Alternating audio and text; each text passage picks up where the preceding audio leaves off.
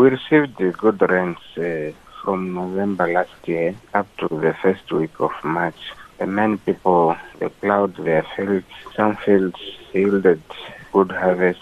Some, because of too much water, could not do well. The people are busy harvesting. Some, they are already finished. Yeah, the harvest is good for this year. And some have already started even selling to Kamuni millers in town here. Some are still preparing their